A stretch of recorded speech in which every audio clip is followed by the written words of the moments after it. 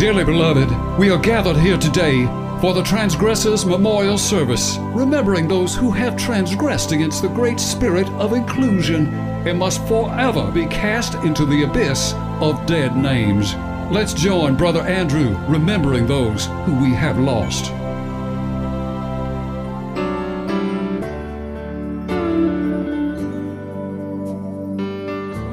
Our first remembrance is for the Statue of Liberty. As we stand in awe of the inspiring call to integrity made by freshman Democratic Representative Maxwell Frost of Orlando, Florida. During a congressional discussion of the draconian anti-immigrant House Bill 2 this week, Frost boldly called on Republicans to be consistent and dismantle the Statue of Liberty if they're going to keep attacking immigrants, especially the ones living alternative document styles. If you keep pushing your bigoted H.R. 2 bill, then also pass this bill. I've taken the liberty of drafting it for you. It removes the Statue of Liberty, our largest symbol that tells people to come here. This is who you are, removing the fabric of America. Truly inspiring. And the more we consider this giant corroded copper edifice, the more reasons we have to remove her. First and most obviously, we love the idea of tearing down a statue. It's kind of our thing. But consider the statue herself, modeled on Libertas, the Roman goddess of freedom. In this country that oppresses, marginalizes, and restricts, how can we allow this icon of lies to stand, proclaiming as it were a teal-washed version of America's true sordid self? Some unindoctrinated onlooker might just start to feel proud of this country, and we certainly don't want that, do we? After all, she was constructed to celebrate the ending of slavery and the Civil War, not immigration as many people think. But why should Americans be allowed to believe we have transcended the racist roots of this country like we all learned about as children in critical race theory Sunday school? The broken chain and shackles at her feet belong firmly affixed to her downtrodden ankles because neither blacks nor women in this nation are truly free. Besides, what image of womanhood does she even portray? A tiaraed princess put up permanently on a pedestal to be admired for her physical appeal as she wears a flowing robe, reinforcing her traditional gender identity with the oppressive garb of binary cisgenderism that covers her neck to ankle like some Americanized burqa? Are women really only capable of carrying a torch and a book into battle? Unlike Lady Leading the People, the painting that inspired her, featuring a topless revolutionary heroine carrying a musket and bayonet in one hand and waving a French flag in the other. Now that's a picture of the modern feminist woman. So yes, Lady Liberty must go, and we give our most heartfelt thanks to Representative Frost, the first member of Gen Z elected to Congress, for finally representing our values with such dignity and clarity. Liberté, sororité, and égalité. Woe unto all who offend. Woe unto all who offend.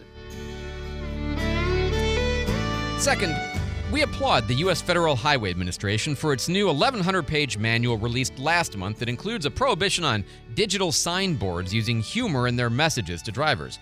It's about time somebody did away with those weak attempts at cleverness that only serve to distract road users from the serious purpose of public safety and saving lives. In fact, some states like Arizona had gone so far as to have competitions every year to come up with the best messages.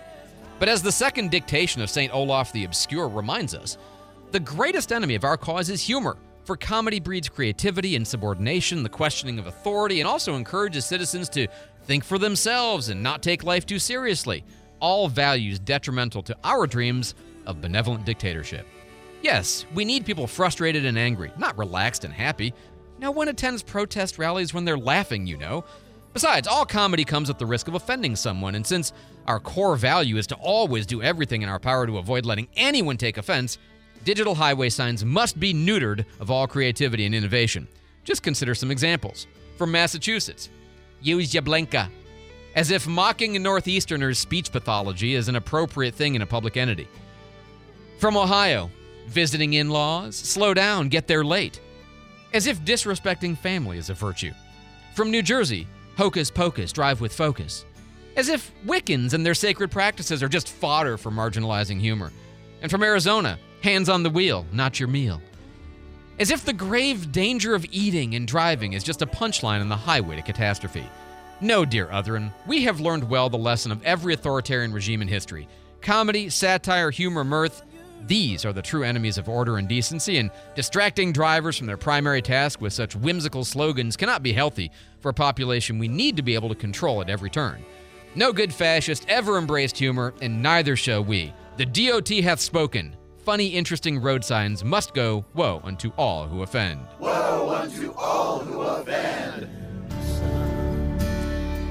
Finally, sometimes a thing is just so darned elegant, we have to sit back and admire it. That's certainly how we feel about the pioneering class being offered at Rice University in Houston, Afro-Chemistry 125, the study of Black Life Matter. Yes, this first-of-its-kind course will help students, quote, apply chemical tools and analysis to understand black life in the U.S. and implement African-American sensibilities to analyze chemistry. Understanding the complex interplay between race and covalent bonding, or how black perspectives on the injustices of the periodic table, or the ways that scientific notation and significant figures reinforce the white patriarchy, are just some of the insights students will gain in this class. For centuries, African Americans have struggled under the oppression of chemistry education formed by whites, for whites, with virtually no minority perspective whatsoever. Now at last, participants will use, quote, proposals for addressing inequities in chemistry and chemical education to inform personal reflection so as to make the work of hard sciences more just and equitable. Does Avogadro's number perpetuate a racist paradigm? Can concepts like protons, atoms, and molecules be disentangled from the ugly legacy of white supremacy culture? Does balancing a chemical equation foster racial harmony or facilitate racial annihilation? If you mix acid rock and raw base together in a beaker, does the pH become neutral? Take the class and find out! Yes, the revelations of the physical world and its connection to racial identity await those lucky students who enroll in this trailblazing course. So for finding yet another way to make everything all about race all the time, Rice University, we salute you. Wait, Rice? Race? Coincidence? We think not. Woe unto all who offend. Woe unto all who offend. As you depart today, please remember to drop off your children's trophies, ribbons, plaques, and awards in the donation bin so that Other and Clara and Pat can go to the inner city this weekend to distribute them to all the impoverished children whose self-esteems never get the encouragement they need, which our middle-class white kids take for granted. This is all part of the Participation Award Justice Project, proudly redistributing social recognition from the haves to the have-nots for 14 years now. Refreshments this week are provided by Flibberta Gigabits, the virtual delicatessen specializing in healthy carbon-neutral snacks for your digital avatar. There will be no refreshments for your actual bodies, but your virtual selves can enjoy one conflict-free, non-GMO, organic, digital, vegan smoothie of your choice. It's refreshing in a way you can't even taste. And now, brethren, sisterin, and otherin, having been cleansed of these hurtful words, give each other the holy virtue signal, and go forth and transgress no more.